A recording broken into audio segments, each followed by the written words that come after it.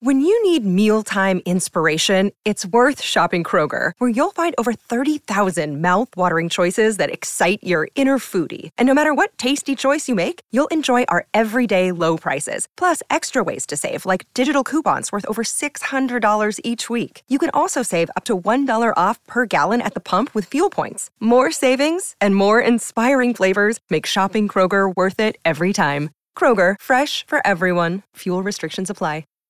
This episode is brought to you by La Quinta by Wyndham. Your work can take you all over the place, like Texas. You've never been, but it's going to be great because you're staying at La Quinta by Wyndham. Their free Bright Side breakfast will give you energy for the day ahead. And after, you can unwind using their free high-speed Wi-Fi. Tonight, La Quinta. Tomorrow, you shine. Book your stay today at lq.com.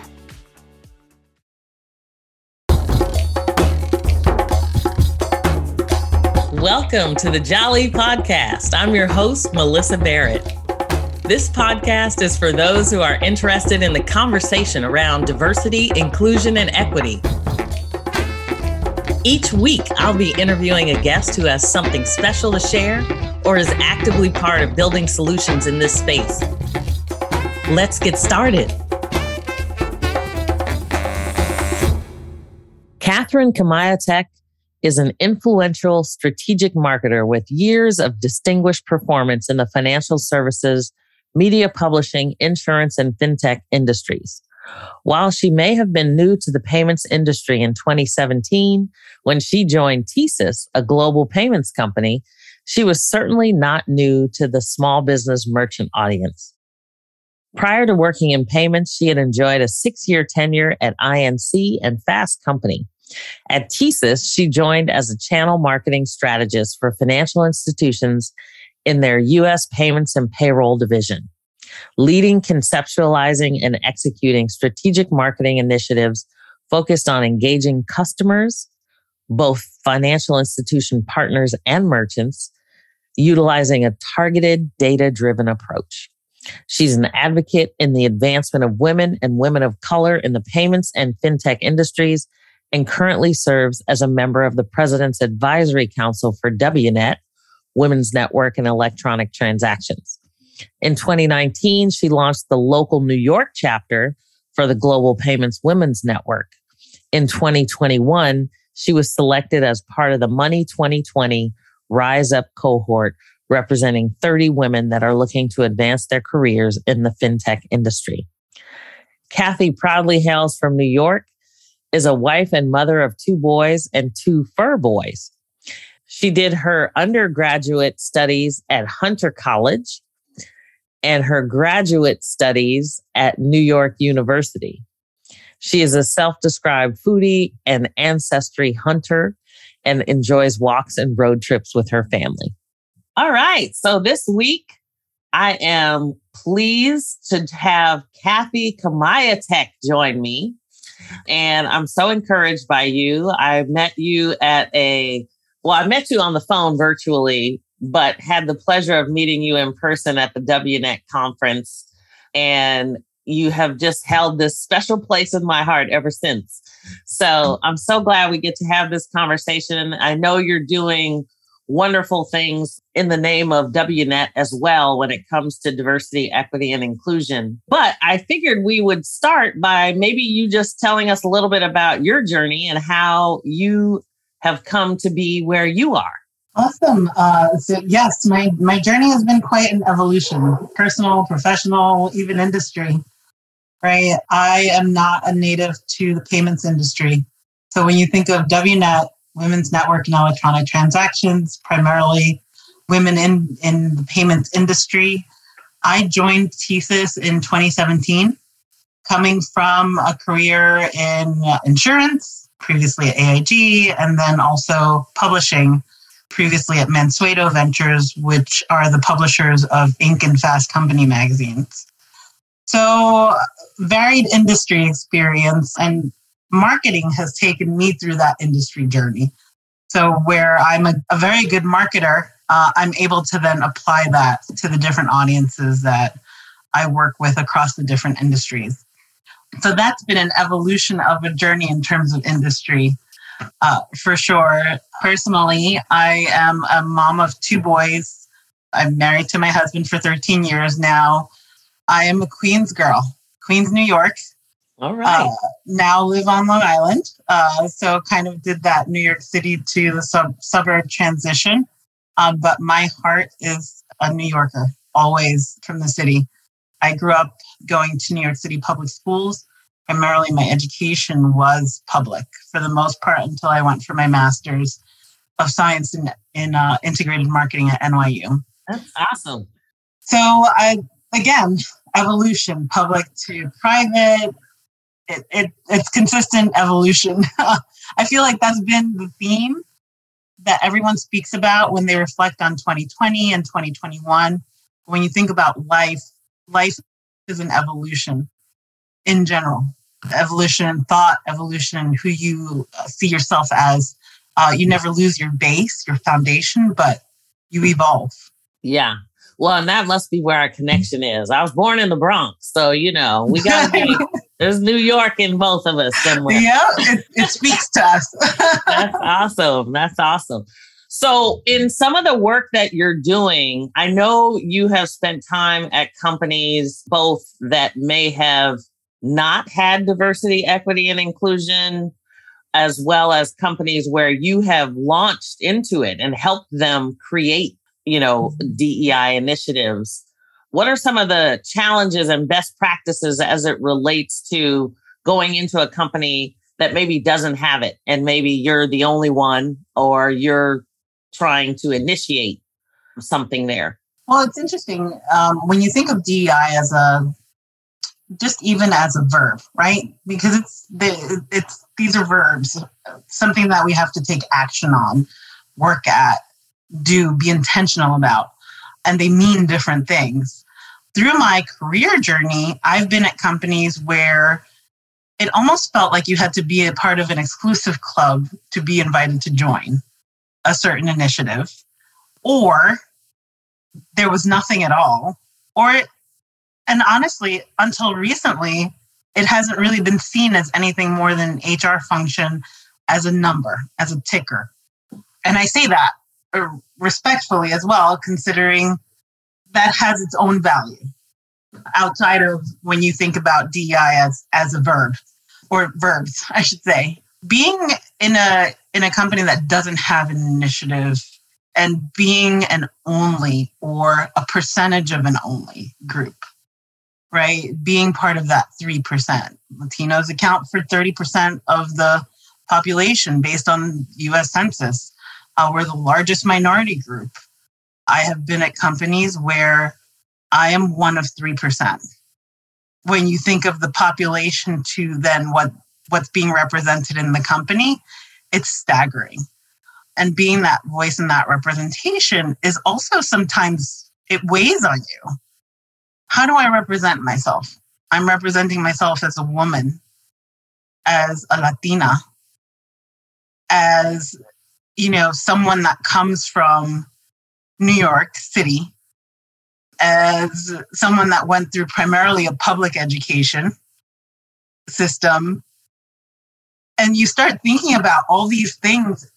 And I always have to center myself. I'm presenting myself as Kathy, the person, the professional, the segment expert. Because if I let myself live in the only language, I also then fall into feeling the weight. And I need to feel the weight, but I also need to present where we become best in class as an only. I want to be the best because of me, not just because I represent some of the onlys. I love that. So it's that constant toggling of wanting to be the best personally, but also understanding that I have a responsibility in how I represent myself, in how I speak, in what I do, and who I look to bring alongside me, pull them up, and even launch them forward, right? Because I'm always happy to see those that have come along with me succeed even beyond where I am. It's a personal story to me. So it weighs on you, but you also become aware of it, and then you become intentional about how you approach it. To the point of I represent myself on LinkedIn. I represent myself in Rise Up, right? How do I keep this voice going to encourage others, to make them feel welcome, to not make them feel like the onlys? Because we're becoming more aware that there are more of us than we thought. And certainly we're trying to help each other achieve our goals. And I say each other across a variety of different segments. Woman, Latina, woman of color, right? Because I'm not just a Latina, I'm a woman of color. And so I look to my other sisters that are women of color as well. As a Latina, I think about, right? I look very Latina. And I know you are Latina also, or have.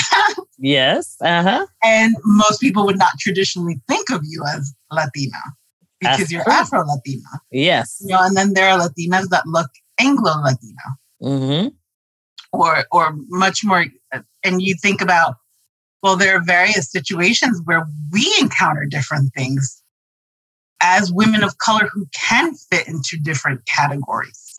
So long-winded answer here, but it's always constantly thinking of, how do I represent myself as the individual, and how do I represent myself as that person that has the responsibility of bringing others along with me so that I am not the only. Yeah. Well, and even starting, I think you're focused on starting Latinx group.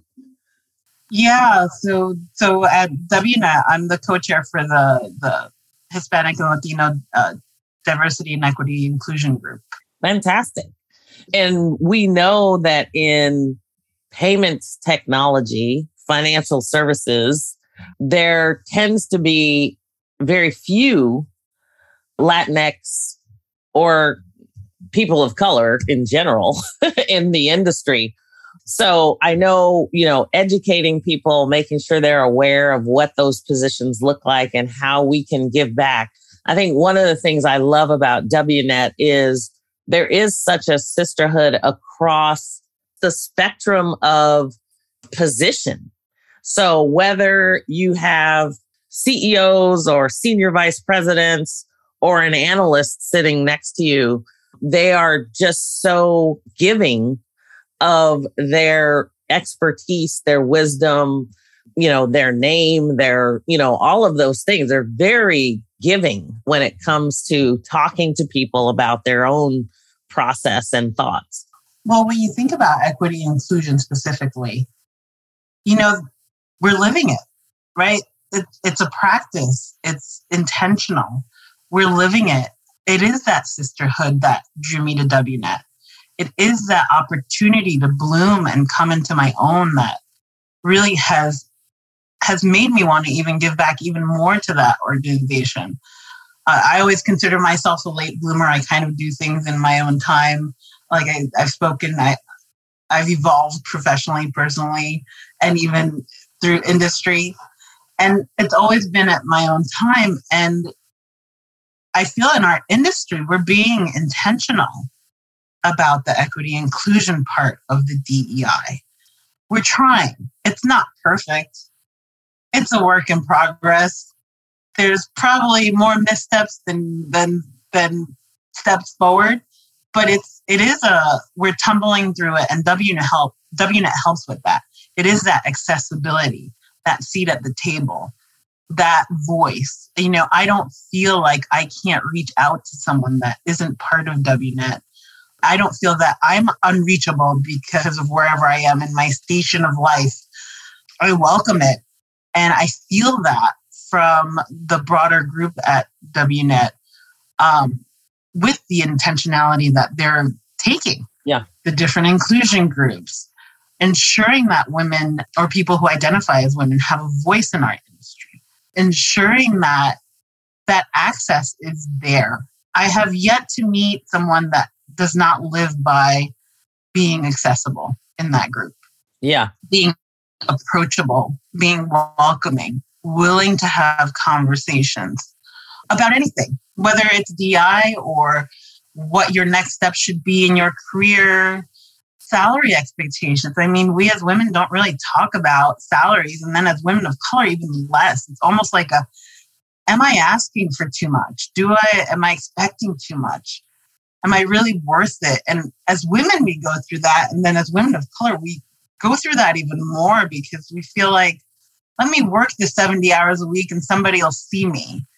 And you know what? That working hard is great. You work hard. I'm all for that. You get what you work for. You don't get what you wish for. But at the same token, you need to have the knowledge of what you're working for and be intentional that way as well. So WNET has really helped me step into my power, right? And maybe that's not the right word. Maybe it is, but really step into my voice, step into who I am, what I want to do, who I want to be, and what I want to do for other people. Yeah. And I think you can have those real conversations, absolutely. With people to really understand, what does that job really entail? Is it something I really want? Or, and I think a lot of times what's nice is not only do you question, do I think I can do this job, or, whether I should apply for it, but it's so wonderful having somebody's voice just encourage you. And I think, the sisterhood at WNET within the payment technology space, for sure, electronic transactions, they are all about, it's like a big hug, It is. It is like a big hug. But they're also so open to learning. Like everybody I meet is so open to learning and understanding that it is a journey. It's not perfect, but we all bring something, whether you're a woman at WNET or a man who, might be in the minority at one of those meetings.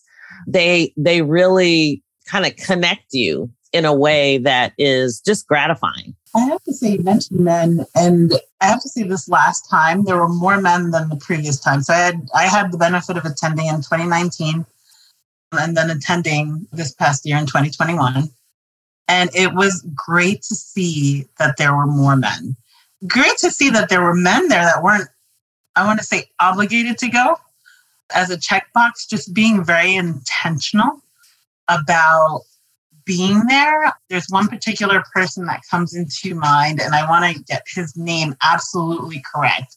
They know his first name, but I want to give you his last name. DeBray Scott. He was there and he was passionate. And his passion just exuded to everyone he spoke to. Passionate about DEI efforts, passionate about women, passionate about lifting as he rises. And I know I stood out to you. He stood out to me as a male in a space where, he is a Black man. Yes. In a women's network and electronic transactions leadership summit event where while there are other women of color there, I mean, there are still many white women. It's still very much so the industry, right? And so I left absolutely in awe of him, his passion. I will encourage you to invite him to speak on your podcast as well. Yeah. Well, and I met him. So I know exactly who you're talking about because he did impress me. I'm sure he must have talked to at least almost every woman at that conference because he had the energy that I have not seen before. Yeah, I'm sure we're going to see a lot more from him. So it was great to see that. It was great to see that passion, that camaraderie, right? Yeah. That I'm here for you to lean on me and I'm leaning on you and we're going to do this work and we're going to take this action and we're going to make these verbs reality and be intentional and see it come from a man. Yes. Yeah. Yeah. Not to negate any of the women in that world, in my life. It was noteworthy for this event, for sure. Yeah, that's great. So then tell us a little bit about some of the DEI initiatives, because I know you have started some in your roles in some of the companies that you've been in, and then in your marketing role, how you've pulled in diversity, equity, and inclusion into those conversations. So when I was at TSIS, and I really have to thank TSIS, and I have to thank the connection that they had with WNET for, again, propelling me, for helping me bloom, really coming into myself. So at the time that I joined TSIS, I had joined in one of their acquired offices on Long Island, New York, and they didn't really have a chapter of what TSIS called the thread at the time. And it was a thread that kind of holds you together as women in the industry and women at TSIS. And they had a really strong connection with WNET and a free membership included with that. And so my manager at the time, someone that I consider a mentor as well, Lisa Ludolf, she introduced me to the thread and to WNET. And through her, I started exploring what WNET had to offer, who the thread was. And eventually in 2019, with Natalie O'Donnell, so Natalie Silva O'Donnell, we started thinking about how do we bring this to the New York office. And that Natalie moved on to a different position. And, she's been a great success in her roles. But I took on launching the thread in our Melville, New York office. And so what does that mean? How do we promote it? How do we get engagement? How do we bring involvement overall? The women, but also for the men in our office. That office was primarily male. It was finance, it was sales. And then you had the marketing side of it, which was the primarily female side, but you had women in finance that were there in our finance department. So it was starting to bring that group together under the thread, but also establishing it as its own chapter. We are our own chapter. We are the New York chapter. So it was great to work on that launch and to launch it. It was my baby. I had a committee of 7. 2 of them were men. So Ben Raper and Chris Canal. And they raised their hand. They were like, yeah, we want to be part of this. I had, the others were women in my group, Stephanie Heyman Junta, Tammy Avalese, and Maria Crespo, and Michelle Matera. They all great thought leaders. They wanted to see this grow. We became Global Payments Women's Network when the merger of TSIS and Global happened. And happily, it's still part of the network. Even though we don't necessarily have a physical office in New York anymore, we have a presence. And that presence is represented at Global Payments, even now that I've left. So I moved on from TSIS Global Payments and moved over to Bilgo, which is a bill payment startup out of Fort Collins, Colorado. And fintechs by nature tend to be a little bit more focused on inclusivity and in diversity. They try to live it in their culture. Mm-hmm. I will say that. So I am moving on from Bilgo now, but they are keenly aware of, my advocacy for women at Bilgo, from an engineering standpoint to a programmer standpoint, even from a marketing standpoint. We have a fairly decent representation that can be aligned there. So I hope that some of the thoughts that I've given them around it do progress into action. But as a culture themselves, they do try to actively engage. And I've seen that in a lot of fintechs. And honestly, I've seen it in trying to address the bro culture of the fintechs as well. Because there's sort of this bro philosophy in the tech space that as a founder, as fintechs, as startups, they have to try to be more intentional about that. And you see that in the Money 2020 show, where you have Money 2020 now has 2 different programs around their Do It Better programming, which is Rise Up, primarily focused on women or people who identify as women. And then you have Amplify, which was his inaugural year this past year. And that is for voices in DEI and who's really leading those efforts at a lot of these different fintechs and big tech companies as well. So it's an array that I experience as someone that participates, watches, and launches, right? So we all fill these different roles. I'm a doer, I'm a launcher, and I am active. I love that. Participate, watch, and launch. Yeah. You take nothing away. We'll add another one. Learn as well.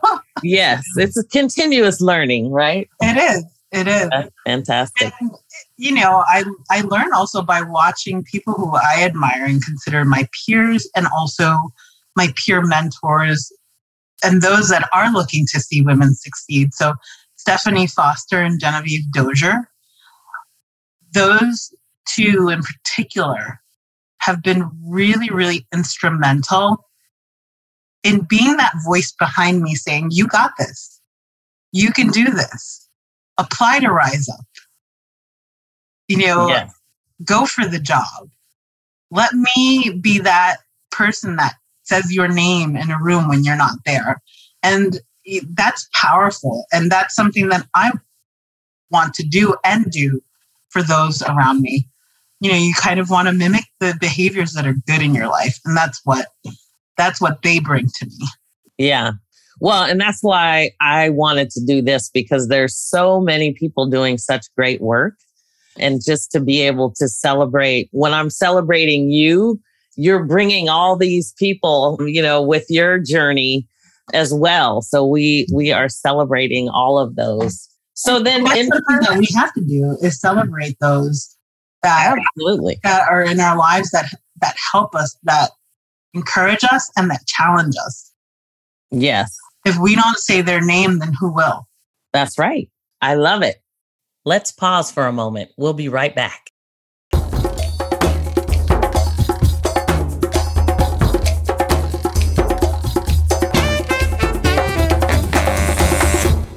So then, are there specific things maybe in marketing that you want to touch on?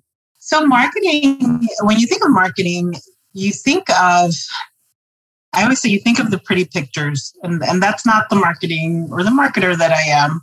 I'm more of the numbers marketer. I want to make sure that I attribute revenue to what I'm doing, that I'm part of that P&L conversation and what marketing affects there. But some of it is representation and how you represent your product and how you represent who you are in the images that you use, the intentionality behind the imagery and language that you use as well. So that's something that when you think of an audience, right, and you think of your target audience, you want to make sure that you resonate with them. But at the same token, you also want to make them think. And sometimes it's as simple as an image. It's as simple as having Latina at a board table, right? Mm-hmm. It's as simple as having, collaboration between different groups in an image. Seeing sort of the spectrum world is. Yeah.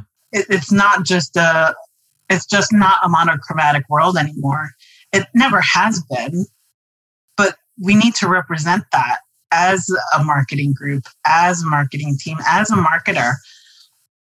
We need to be intentional with the language that we use and how we drive the message that we want, but also challenge the notions that exist out there. And it's a fine line to toggle because, we are talking about numbers, we are talking about revenue, and some audiences may or may not be receptive to being pushed certain ways. But if you don't try, you have to at least try. And again, it goes back to when you think of DEI, it's about, they're verbs. These are not complacent words. It's about the intentionality behind them. So as a marketer, you need to bring that intentionality into what you produce. Well, and I think it's so important when we think about, I mean, a lot of what you're talking about is just the creativity component, because especially when you might be reaching out to new audiences or, maybe nurturing an audience that you've had in a different way. But being able to get creative with whether it be image or, language really can make a whole difference. I mean, I know my husband years ago, obviously when he was little, he was introduced to books and, he's an avid reader. He was an avid reader. But for him, just seeing a book with a little boy on it that looked like him made all the difference in the world. And, he then became this really avid reader, got into history, all of those things. But it's amazing how something, just an image, as you're talking about, can have a much more significant impact when you can see yourself in a particular space that maybe you hadn't seen someone in before. Somebody that looks like me or you, It's so true. I think about the work that Disney has done. And I say that, I have two boys. They're ages 11 and a half and 10, and they are half white and they're half Latino. Right? My husband is a white man, but they look like me. And so we've had to have conversations already of, you look like mommy, you don't look like daddy. And so you may or may not be viewed in the same way as your father, and more so viewed as me. And so when we've watched movies like Coco, I'm part Mexican heritage, all of that resonated with me. Yeah. That whole movie resonated with me. And I was able to explain to them a lot of the cultural nuances and innuendo behind it.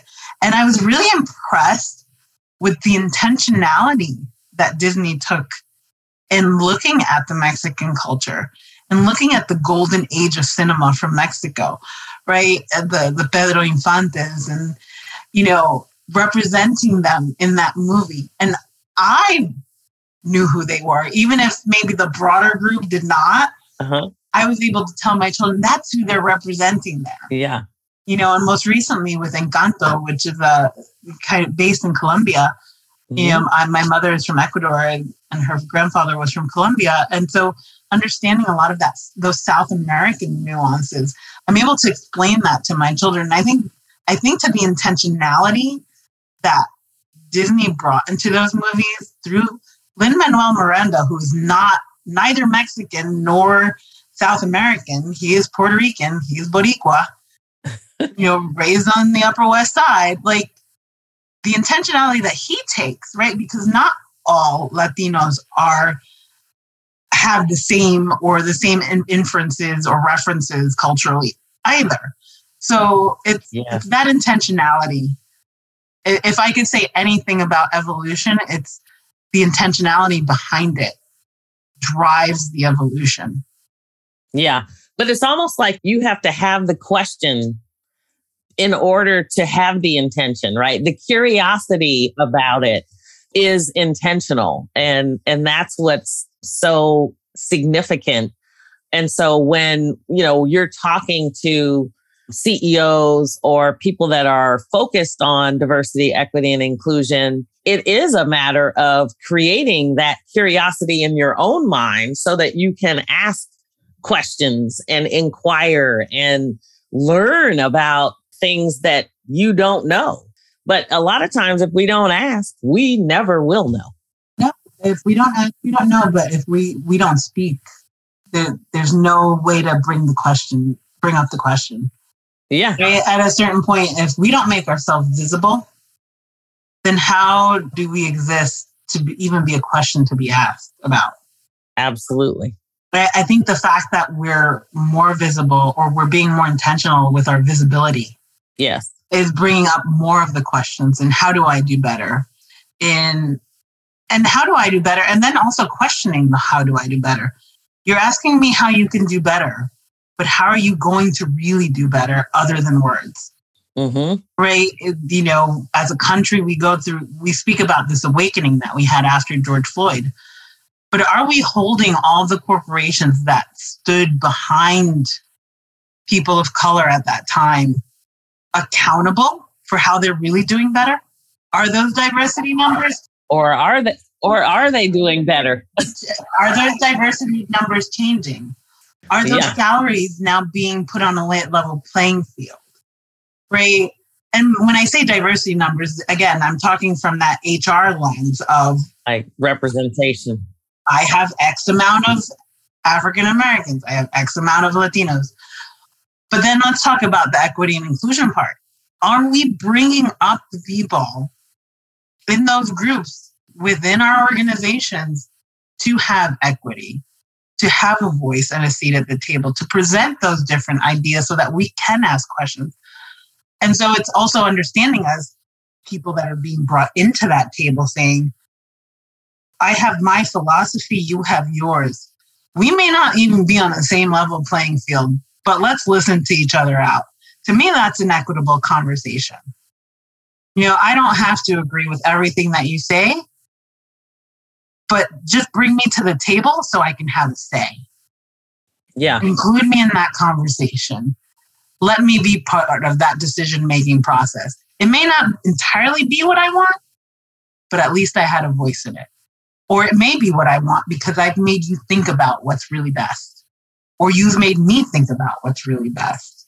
Right? So I think that's where, are those companies really doing that? Are those organizations, so not just companies, organizations doing that? Are we as a collective holding each other accountable in that way without sticking to our own ground, right? Like, I'm right, you're wrong, and this is how it is.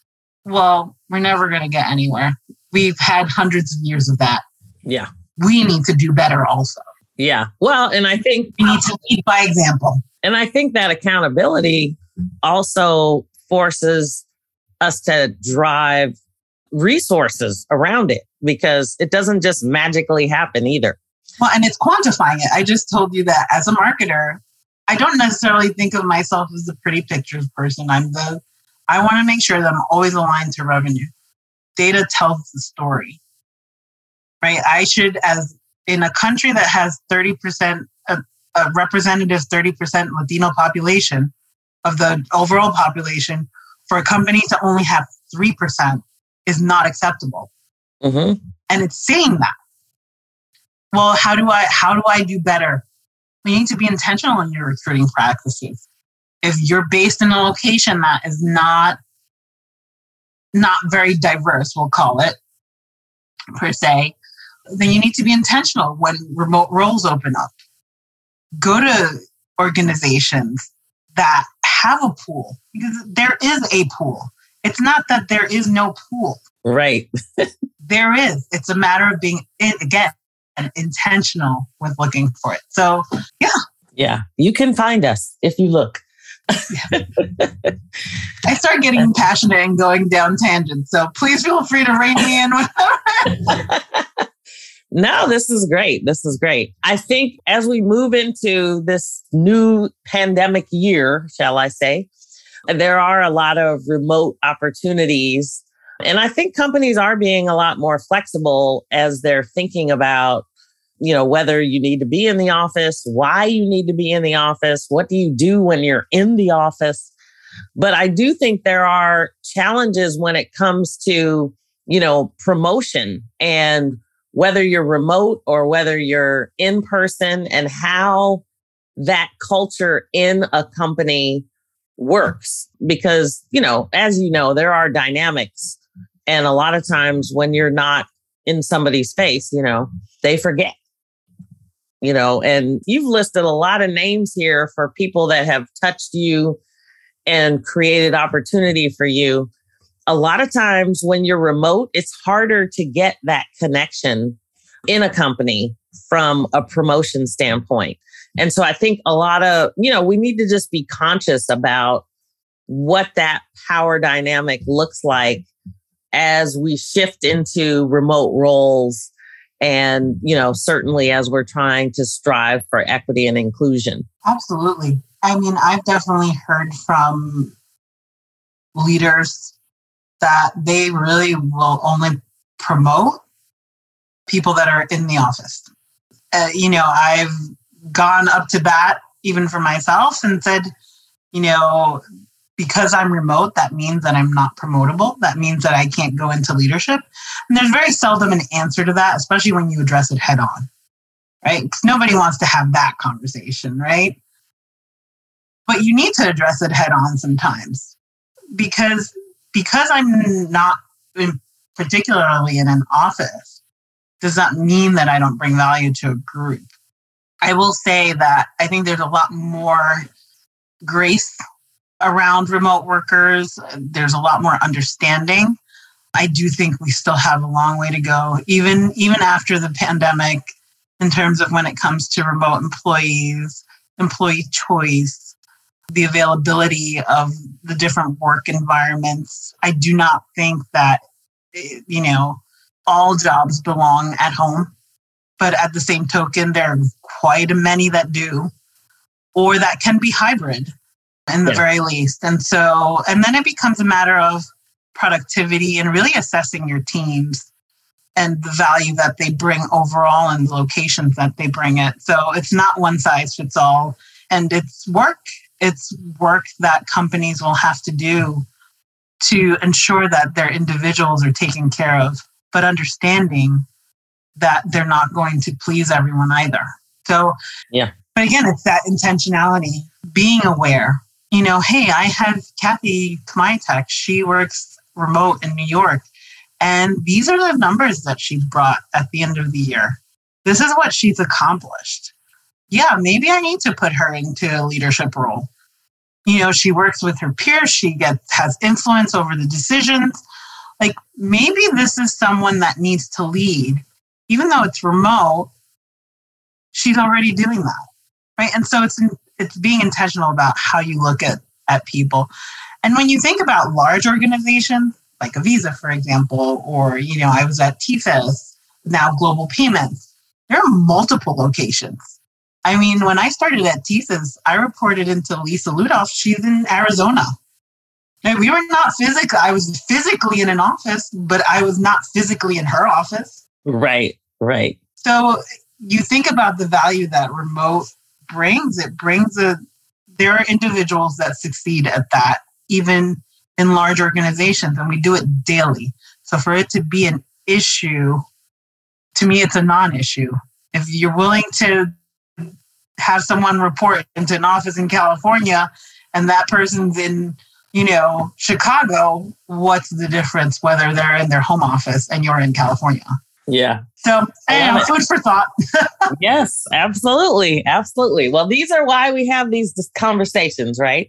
There are multiple sides, I think, perspectives from different people. And I love just being able to create some ways to think about it, some discussion points. And so I just want to thank you for joining me today. And thank you. I look forward to continuing to work with you both in WNET and elsewhere. So wishing you the very best in your new position as well. Thank you.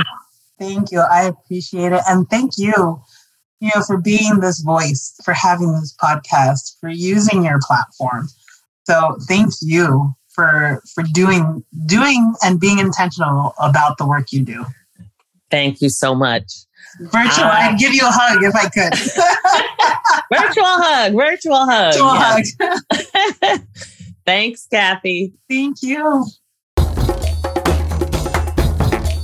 Thanks for joining me on the Jolly Podcast. Please subscribe so you won't miss an episode. See you next week.